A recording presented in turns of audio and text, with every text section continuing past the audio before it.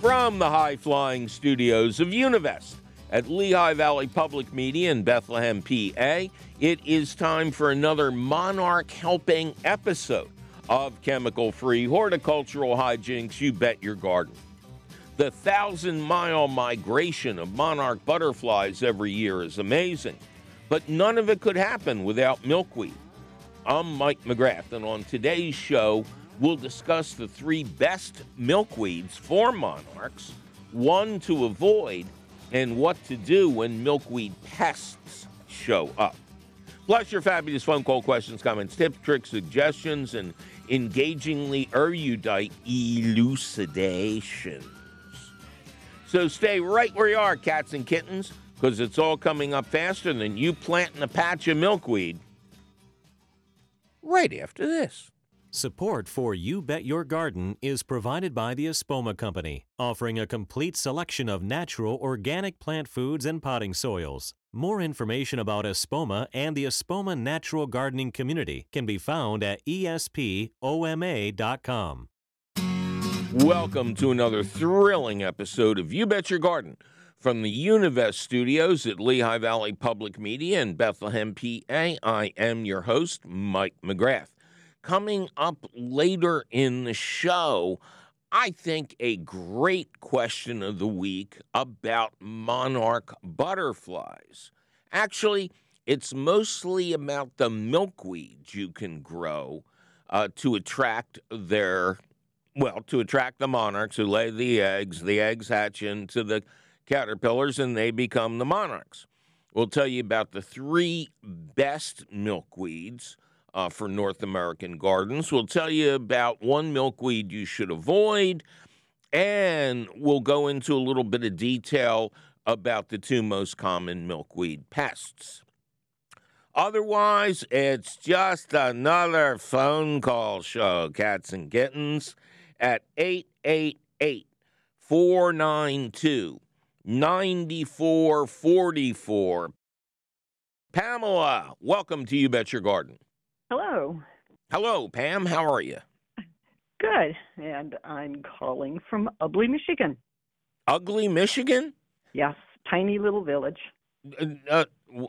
I'm making fun. I'm saying it's Ugly, Michigan. which will get me in trouble up there, I'm sure. What's the name of your town? It's Ubly, U-B-L-Y. That's a weird one. Well, it's named after an English town. Oh, okay. Well, that's even weirder. All right. What can we do for Pam in Ubly? Well, I just have really been trying to attract monarch butterflies, and I had sent some pictures to you, and I really enjoyed doing macro photography and got some pretty good shots. And I believe we put these up on our Facebook page already, did we? Yes. Okay, yes. Great. Because I would urge people to go there. You did an excellent job capturing these creatures, and I believe they're all on Tithonia, right? Mexican sunflower? Yes, I planted some last year and just left it over the winter, and it self-seeded and came back up again in force. And this year I actually had 1 monarch that appeared. Only and 1? 100 bees. Well, I think it's 1, unless there were more than 1, and they just took their turn. Well, from what I understand from our friend Ron, it's spelled Rochelle, but I think it's Reich or something. In Pottstown, PA, they don't feed for long. An individual will come in, maybe be at a flower for a minute or 2, and then fly off. But because the migration down to Mexico is happening to all of them at once, so to speak, you could see 1. And maybe if you had sat out there the whole time with a clicker, you could have gotten 40. Oh, that's possible. I know it was 1 at a time, but then they'd stay there for probably 20 minutes and then be off. What led you to plant Tithonia? Well, you did. I listen to your program all the time, and I've been doing it for years, and I managed to get a hold of some and have hopes of planting more. We also have a farm property about 5 miles from our town home, and milkweed just naturally comes up there, and I've got a patch I've been ignoring, so it keeps self-seeding, and I've got to get some tithonia out there, too. Well, it's funny because I just finished writing a question of the week about milkweeds, but you got to be careful with milkweed in farm fields. As you know, it's attractive to the monarch caterpillar because the caterpillar is immune to what is otherwise a very toxic plant. And by feeding on it, it absorbs essentially the poison from the milkweed. But it's very dangerous for horses, any kind of livestock, dogs who will eat anything. And one of the hidden dangers, and maybe I realize this, but I need to be reminded of things about every 15 minutes. It's really dangerous when the field is cut for hay and some milkweed gets in there because it keeps its toxic property. And it can be really dangerous for farm animals over the winter.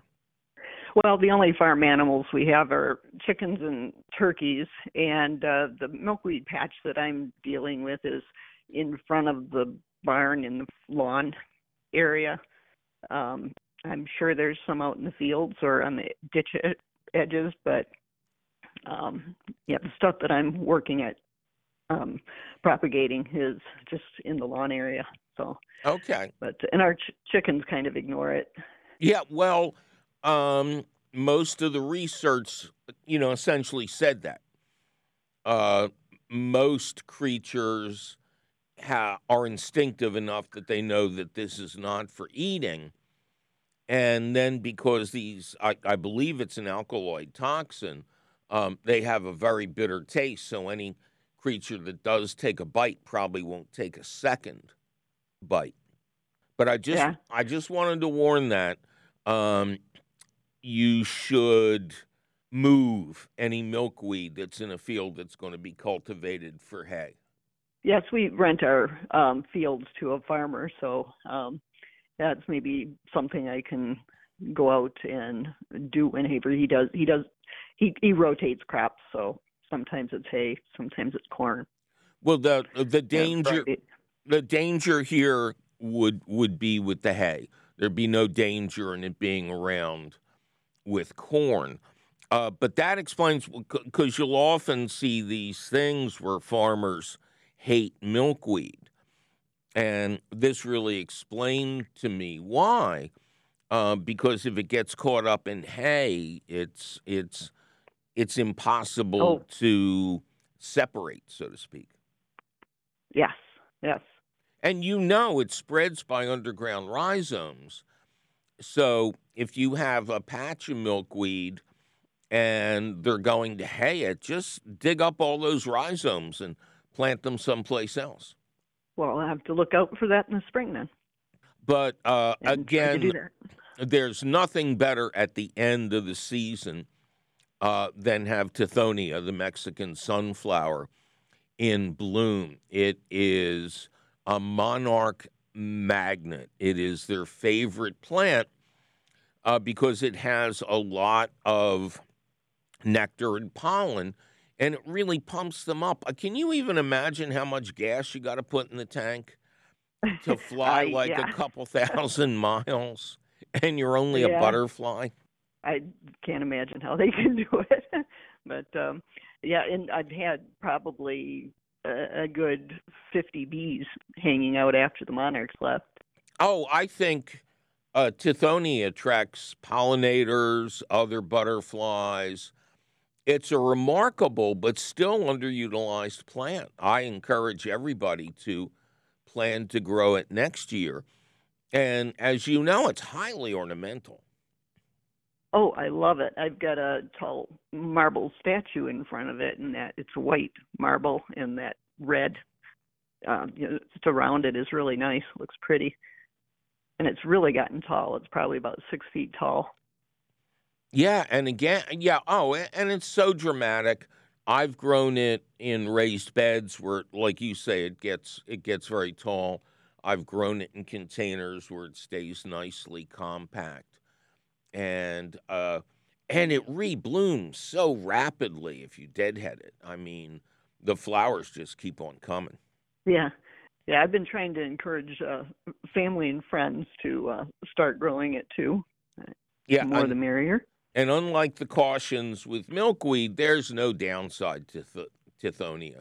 Just go crazy and try and help the monarchs get through climate change, wildfires, floods, all these other, it's like an old movie serial with them trying to get back to their nesting grounds. Yeah. All right. So thank you very much for sending the pictures. I urge, again, all our listeners to go to the You Bet Your Garden Facebook page and scroll down. Maybe if I can pay attention long enough, we can get them back up when this show airs as well. Because I think it's a great advertisement for growing tithonia as well. Yes. All right. Well, thank you for your time, and thank you for thinking of the flutterbys. Oh, yeah. Very welcome, and I will continue to try to promote their keeping them going. All right. Very good. Take care. Have a safe winter, and maybe we'll talk to you again next year. Okay. Thank you.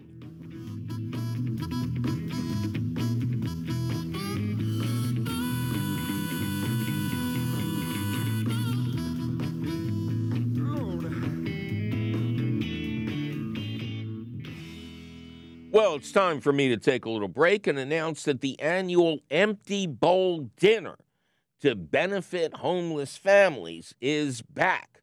And I'll once again be hosting the awesome event on Wednesday, November 15th at the William Penn Charter School on West Schoolhouse Lane in Philadelphia. 2 seatings, 4:30 to 6 and 6 to 7:30. All the soup you can eat, a handmade bowl to take home, and me. But don't go looking for all the details at the events section of our website just yet, because we'll be right back to discuss the many ways of milkweed. I'm Mike McGrath, and you're listening to You Bet Your Garden from the Univest Studios at Lehigh Valley Public Media in Bethlehem, PA.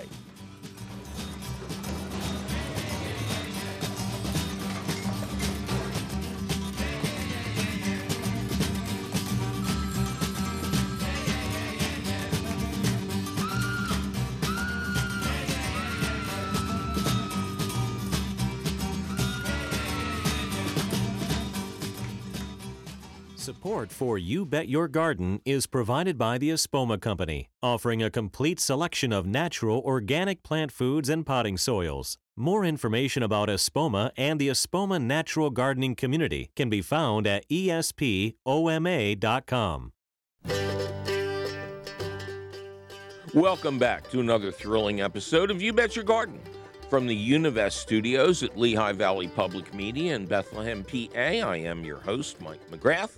Coming up later in the show, the best types of milkweed to grow for your baby monarchs, the one type to avoid, and what to do when 2 common milkweed pests show up. But in the meantime, more of your pestiferous phone calls at 888-492-9444, 888-492-9444. Susan, welcome to You Bet Your Garden. Thank you very much, Mike. I'm very happy to be talking with you today. I'm very happy to be talking with you, Susan. Where is Susan talking from? Murfreesboro, Tennessee. Okay, very good. I know where that is. And what can we do you for? Okay. This year, I've had raised beds in the past that have gotten quite old, so the Bermuda grass has managed to creep up in them. So this year I decided to build garden boxes on legs. And I consider this first year an experiment, but I want to know how to proceed over the winter and prepare for spring planting. I remember an email that showed me pictures of, quote, homemade garden beds on legs. Did you use Trex or some other composite material? Yeah, I used Trex and for the really big one, and then for the other one, I used plastic PVC fence boards, 2x6 hollow fence boards, and I used what I had around. And you did these by yourself? I did. I know my way around power tools. Yeah, you're very handy. These are professional-looking beds. We'll have to dig out those pictures and put them up on the Facebook page when this call runs. Yeah, that one that's all Trex must weigh 300 pounds. It will never move. I found that out the hard way. I had my handyman build me 2 potting benches for the backyard out of Trex. And neither he nor I had any idea how monstrously heavy they would be. Yeah, all right. All right. I like raised beds on legs. I have several. What are your concerns or questions? Okay. I filled them with a mixture of organic garden soil that I got from Home Depot, worm castings from my worms, and my homemade compost. And I added peat moss, vermiculite, and then I had also picked up a yard of lawn and garden soil from a local place that's 40% topsoil, 10% sand, and 50% premium screen compost, supposedly. Okay. To me, it looked like it had a lot more sand in it. But anyway, I had planted pak choi, lettuce, and Swiss chard and green beans, and they were doing nothing for a couple of months. And I finally resorted to using Miracle Grow, and then they just got. I know. I waited 2 months, and I didn't know what else to do. Okay, so in the future, if you think feeding is necessary, there's no reason to use those concentrated high explosives. You can go to an independent garden center. I always urge people not to buy plants or gardening supplies at one of the big box stores. Independent garden centers will sell you exactly the right thing. They'll hold your hand. They're part of the community. The big box stores arrive to put these long-term family businesses out of business. And your organic garden soil does not exist. There is no such terminology. So I'm not quite sure how they bamboozled you with that one. Well, it smells pretty organic. Oh dear. Yeah. But anyway. Yeah, that is worrisome. Now, and again, when you buy bulk, as you did from wherever you got your combination of topsoil, sand, and compost. Yeah. I always urge people before they have it delivered to bring home, like a 5-gallon bucket or even less of the material. Put some of it into a pot with drainage and some of it into another pot with drainage. Plant peas, beans, or whatever freshest seeds you have in pot number 1, and don't plant anything in pot number 2. And then water them every couple of days.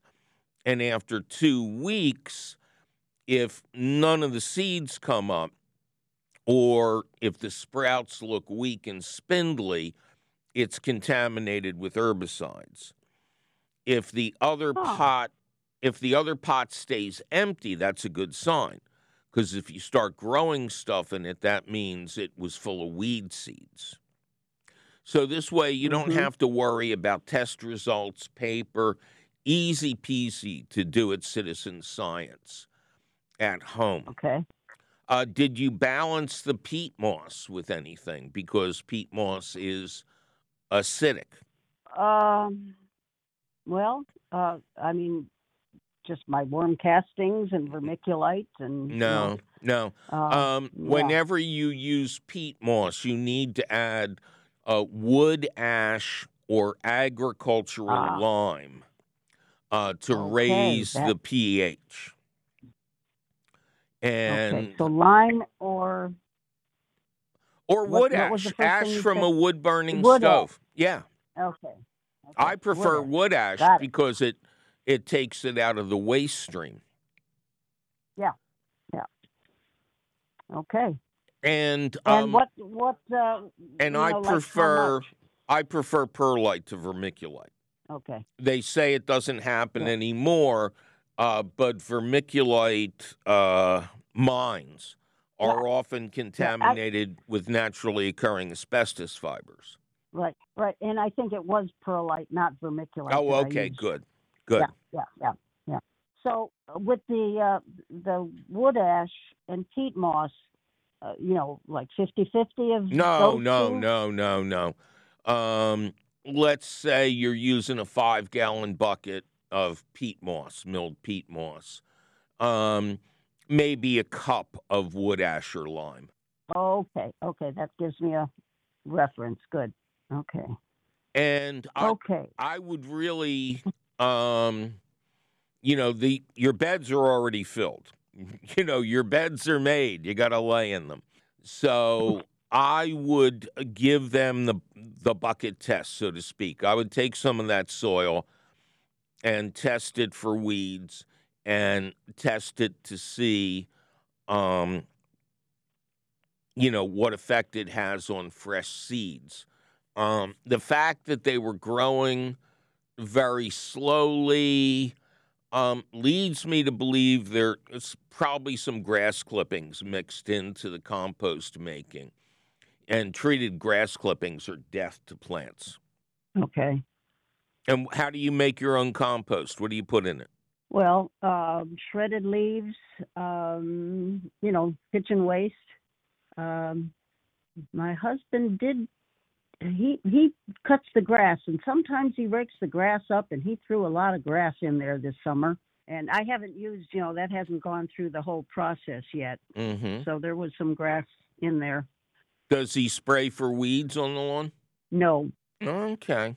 Well, if you're going to use grass clippings, which is foolish because the lawn would like to keep them, you really got to mix those up a lot. You got to keep, there's compost aerator tools, little handheld tools that really mix it up. The more you mix that, the more it'll help it compost. And it sounds to me like you need coffee grounds in that compost pile. Yeah, well, the coffee grounds from morning coffee always goes in there. But a couple of years ago, I did pick up 5-gallon buckets from, one of the coffee shops. I should start doing that again. Yeah. And if you, and now, did the rest of the season go okay? Yeah. Okay. It finally started growing. Now, the other question I had was, with raised beds, every time it rains, your nutrients don't wash out of the soil. But with these boxes on legs, the water is running right through and out the bottom. And I'm wondering if I'm losing nutrients that way. And if so, what do I do? But you also lose nutrients in regular raised beds. They get washed deeper into the subsoil or they get washed away. If you want to be really clever, set up a system underneath where you can capture that water and then use that water as water during dry times, and that'll return the nutrients, and the water will be right there where you need it. Yeah. Okay, what about overwintering these boxes? In what sense? Well, the soil is just sitting there. Do I need to amend it with anything? Should I put shredded leaves on it like I would, on a raised bed, or Yes. cover them? Or yes, the absolute best thing you can do is put down 2 inches of shredded leaves on top of the beds. Okay. Yeah. All right, yeah. we got to go. Okay. Thank you so much. I'll work on it. Okay, you take care. Good luck, and bye-bye. Bye-bye. Curtis, welcome to You Bet Your Garden. Thank you. Glad to be here. Well, thank you. It's good to have you here, Curtis. How are you doing? I'm doing well. And where is Curtis? In Dayton, Ohio. Dayton. Dayton, Okay. Ohio. Very good. The birthplace of aviation. Yeah. All of a sudden, my brain is in Kitty Hawk now. That's a good place to be. Yeah. Oh, it's beautiful there. And, of course, they have their own claimed aviation and everything. All right. That's true. Very true. Let's see. You're in Dayton, Ohio. Your name is Curtis. What can we do you for? Okay. I'm interested in getting a answer to a question I have pertaining to purple velvet miniature crepe myrtle bush. I want to plant one beside my driveway entrance. Okay. And I would like to know what time of year would be best to plant it. Well, where are you going to get the bush? Where are you going to get the material? Thank you for asking.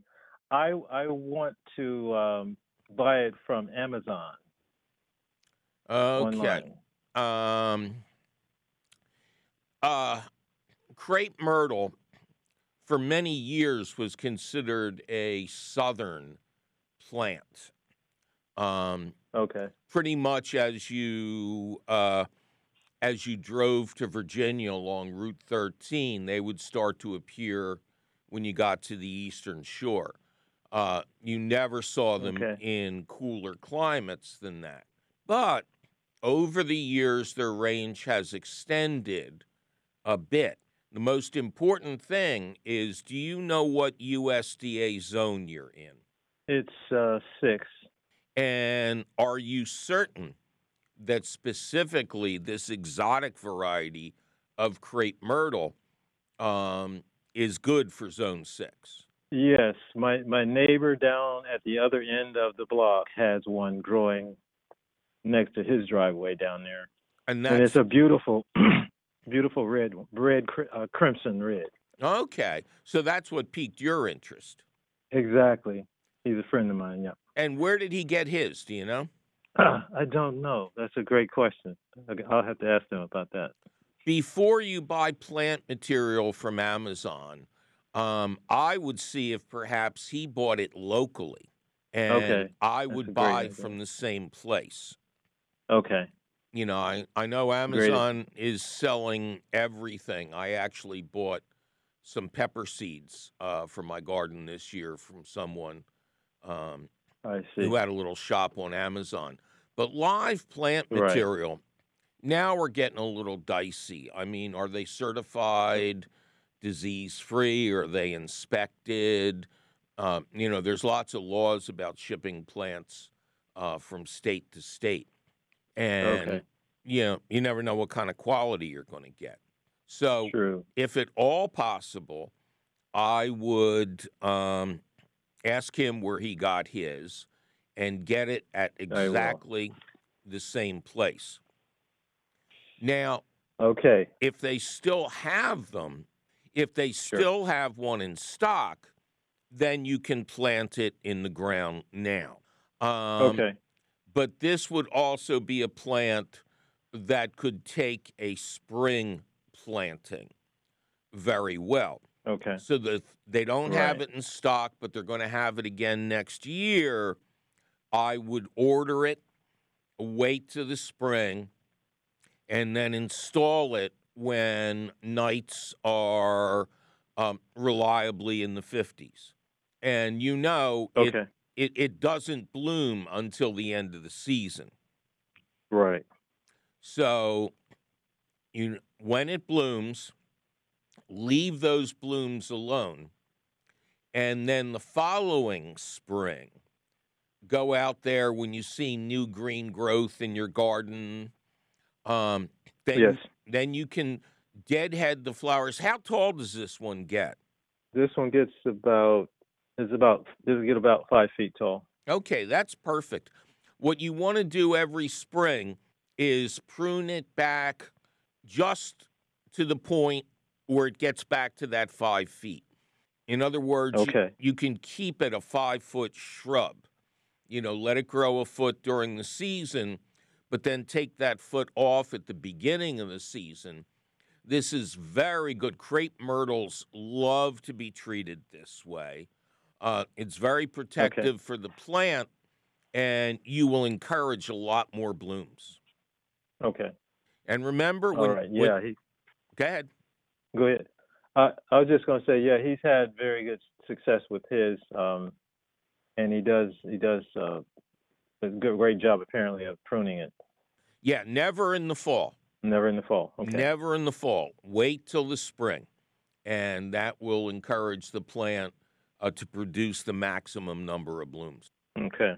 Hey, and have him over for a beer when you're going to plant it. He'll help you. He'll show you how to do it. Okay. That's a great idea. Thank you. All for right. that. Well, thank you. It's a great question. Nice to talk to you. You too. All right. Take care. Bye-bye. Goodbye. Well, it's time for me to take a little break and announce that the annual Empty Bowl Dinner is back, and I'll once again be hosting this awesome event. This year's dinner happens on Wednesday, November 15th at the William Penn Charter School on West Schoolhouse Lane in Philadelphia and benefits the Family Alliance of Philadelphia. There's 2 seatings, 4:30 to 6 and 6 to 7:30. You get all the soup you can eat, a handmade bowl to take home, and me. But don't go looking for all the details at the events section of our website just yet, because we'll be right back to discuss the many ways of milkweed. I'm Mike McGrath, and you're listening to You Bet Your Garden from the Univest studios at Lehigh Valley Public Media in Bethlehem, PA. This is 91.3 FM, WLVR Bethlehem, WLVR.org.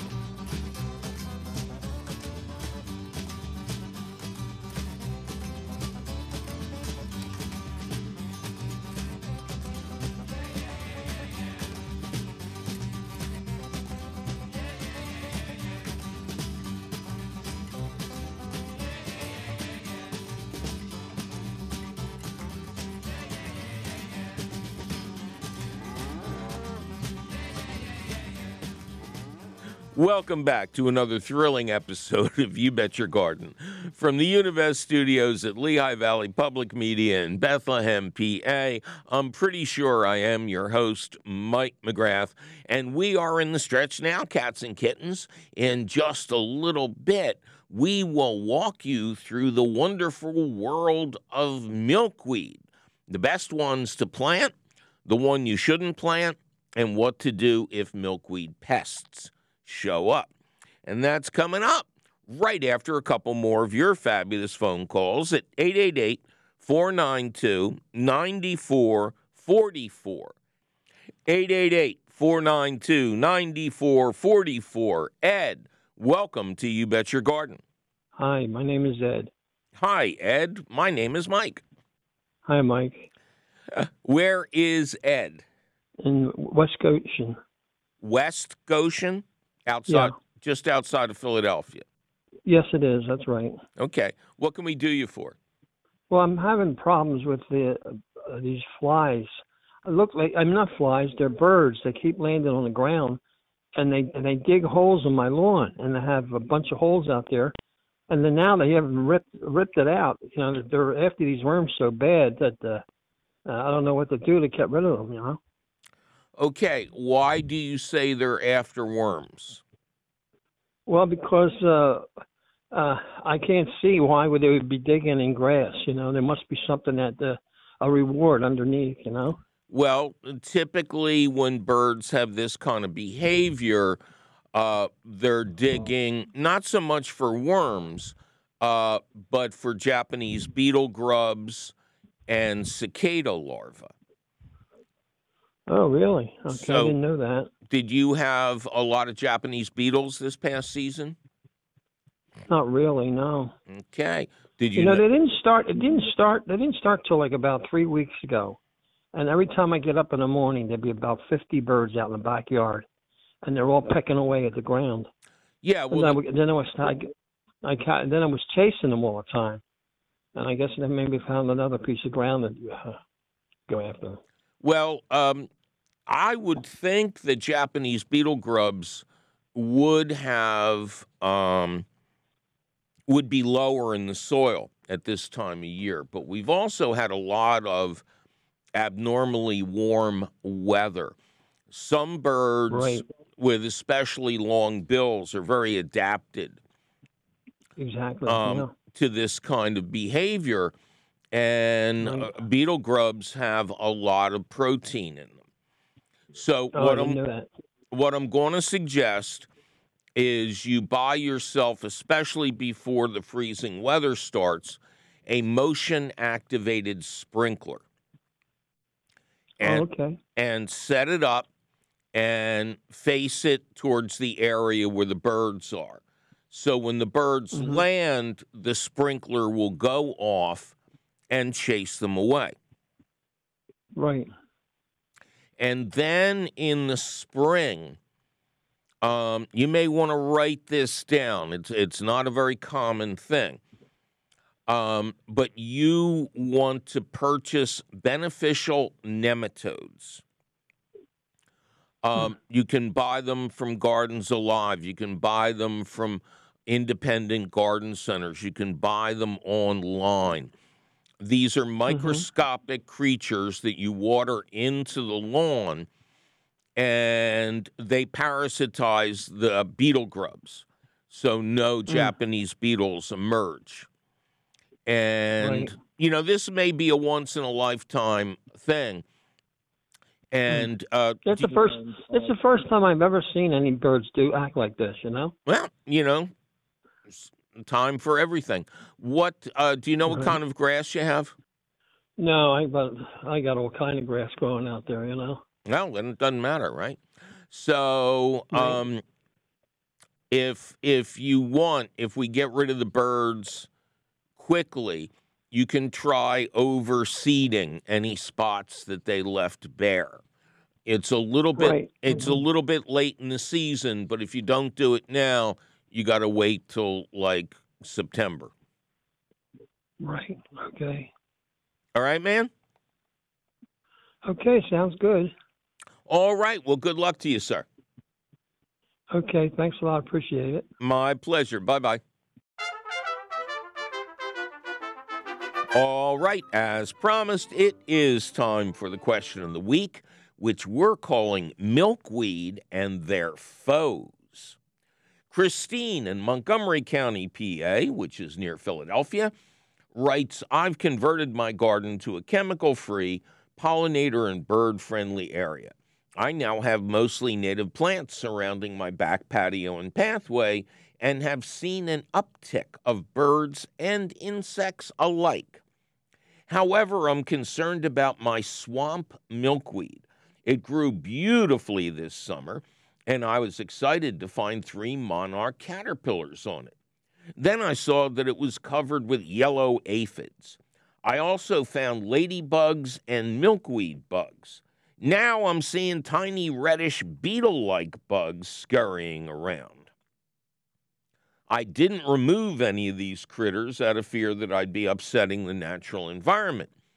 But I'm also wondering if I somehow attracted the wrong type of insects and that they may invade the rest of my garden.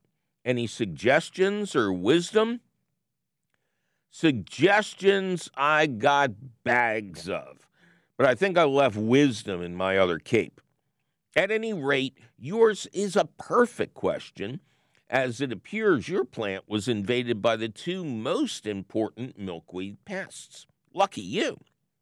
But before we get to those pests, let's briefly discuss the best milkweeds to grow as host plants for monarch caterpillars. Swamp milkweed, scientific name incarnata, is a North American native that prefers growing in wet soil, making it a perfect plant for soggy spots. The website Monarch Health notes that the sucrose content of the flowers is about 30%, which sounds good for pollinators, but stay tuned for the real heavyweight champ. Swamp milkweed is a perennial, spreading via underground rhizomes, as opposed to those extremely rare above-ground rhizomes. As the website notes, this means that a big patch could actually be a single plant with a giant root system. Flower colors range from pink to a light purple with mild fragrance. Another native, common milkweed, prefers well-drained soils and also spreads via underground rhizomes, again meaning that a big patch could just be a single plant. It is said to be strongly fragrant, the better to attract monarchs flying back from their winter vacation, and its sucrose content is rated at an astonishing 100%, making it the most nutritious of the 100 or so native varieties of the species. Flower color is pink to white. Despite its common name, butterfly weed, known scientifically as tuberosa, is another native milkweed. It produces showy orange flowers that attract lots of pollinators and butterflies, while its leaves feed the caterpillar form of the monarch. It completes the soil trifecta by preferring to grow in dry areas. That's a milkweed for every garden. Important note, because it spreads via those underground rhizomes, milkweed can become aggressively invasive. If you want other plants to prosper, it would be a good idea to surround your milkweed patch with an underground rhizome barrier that will limit lateral growth. Now, a warning about the non-native tropical milkweed, which the Xerces Society hopes you will not grow in a typical American or Canadian garden, despite its showy flowers, as it can confuse and disorient monarchs. Leave it in Central America, where it belongs. Now, always be aware that milkweed is toxic. That's why monarch caterpillars, who are immune to the poison, feed on it, absorbing the toxins to deter predators. Don't grow milkweed if your dog eats everything, and never grow it near a farm field where it can be extremely dangerous to livestock, especially when inadvertently harvested with hay at the end of the season. Now back to Christy. Remember Christy? And her abundant late-season visitors. Quoting the excellent Missouri Botanic Garden, the large milkweed bug is orange, red, and black. It has a long proboscis and is a piercing, sucking insect. It feeds on the seeds, leaves, and stems of milkweed, which many sources note may be a good thing, as it slows down the spread of the plant by seed. This pest is not generally considered to be a big problem, but if they bug you, they are true bugs, you can spray them off the plant with sharp streams of water as soon as they appear. Then clean up underneath the plants after your first hard frost and trash the debris you collect to prevent them from overwintering in the area. Mulch afterwards with an inch of compost to show the plants you love them. Those little red bugs are probably the nymphal stage of the big bug. Spray these with professionally made insecticidal soap to smother them and prevent their molting into the adult stage, which is how they overwinter. Those yellow aphids are a species known as the oleander aphid, a pest of many ornamentals. It's best to keep their numbers low early on, as they can multiply rapidly, and a large enough invasion of these sapsuckers could weaken the plant and deter egg laying by adult monarchs. Again, sharp streams of water will blast them off the plants. Just make sure you don't blast any monarch eggs or caterpillars at the same time. Oh, and the ladybugs, of course, are there to devour the aphids. Important note, I found a lot of ridiculous and counterproductive oleander aphid advice on the internet. More than half of what I read was dead wrong, useless, worse than useless, and or could prove deadly to plants and caterpillars. All you need to dispatch aphids is a hose with a nozzle that has a laser-sharp setting and good water pressure.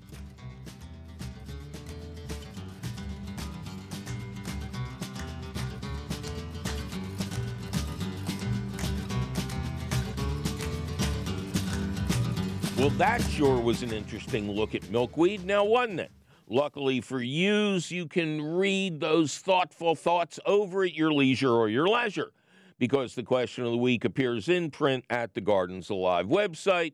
Just click the link for the question of the week at our website, which is still and will forever be youbetyourgarden.org. Gardens Alive supports the You Bet Your Garden question of the week, and yes, you will always find the latest question of the week at the Gardens Alive website. Yikes, my producer is threatening to make mischief with my milkweed if I don't get out of this studio. We must be out of time. But you can call us anytime at 888-492-9444. Or send us your email, you're tired, you're poor, your wretched refuse teeming towards our garden shore at YBYG@WLVT.org. And always, always, always, please include your location. You won't find your location, but you will find all of our contact information, plus answers to your garden questions, audio of this show, audio and video of previous shows, and links to our internationally renowned podcast. It's all at that website, youbetyourgarden.org. You Bet Your Garden is an hour-long public radio show and podcast produced and delivered to you every week from the Univest studios at Lehigh Valley Public Media in Bethlehem, PA. Our radio show is distributed by PRX, the Public Radio Exchange. You Bet Your Garden was created by Mike McGrath. Mike McGrath was created when he read the first issue of the Fantastic Four while inhaling fumes from the linoleum his parents were buying at a flooring store on Frankfurt Avenue. Ken Queter plays our theme song. Our Chief Content Officer is Yoni Greenbaum. Our angel of the airways is Christine Dempsey. Our engineer is Cheerful Charlie Sarah.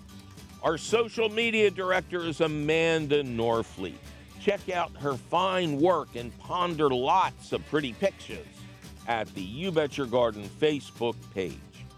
Our peerless princess of profound production is Teresa Radke. Our audio editor is the always lovely Jonas Bowen. Our mascots are Zach the Tack Wisniewski and Ducky the Dancing Duck. Our beloved and beleaguered CEO is Tim Fallon. I'm your host, Mike McGrath, and I'll be waving a seasonal bye-bye to my Monarchs until I can see you again next week. Yeah.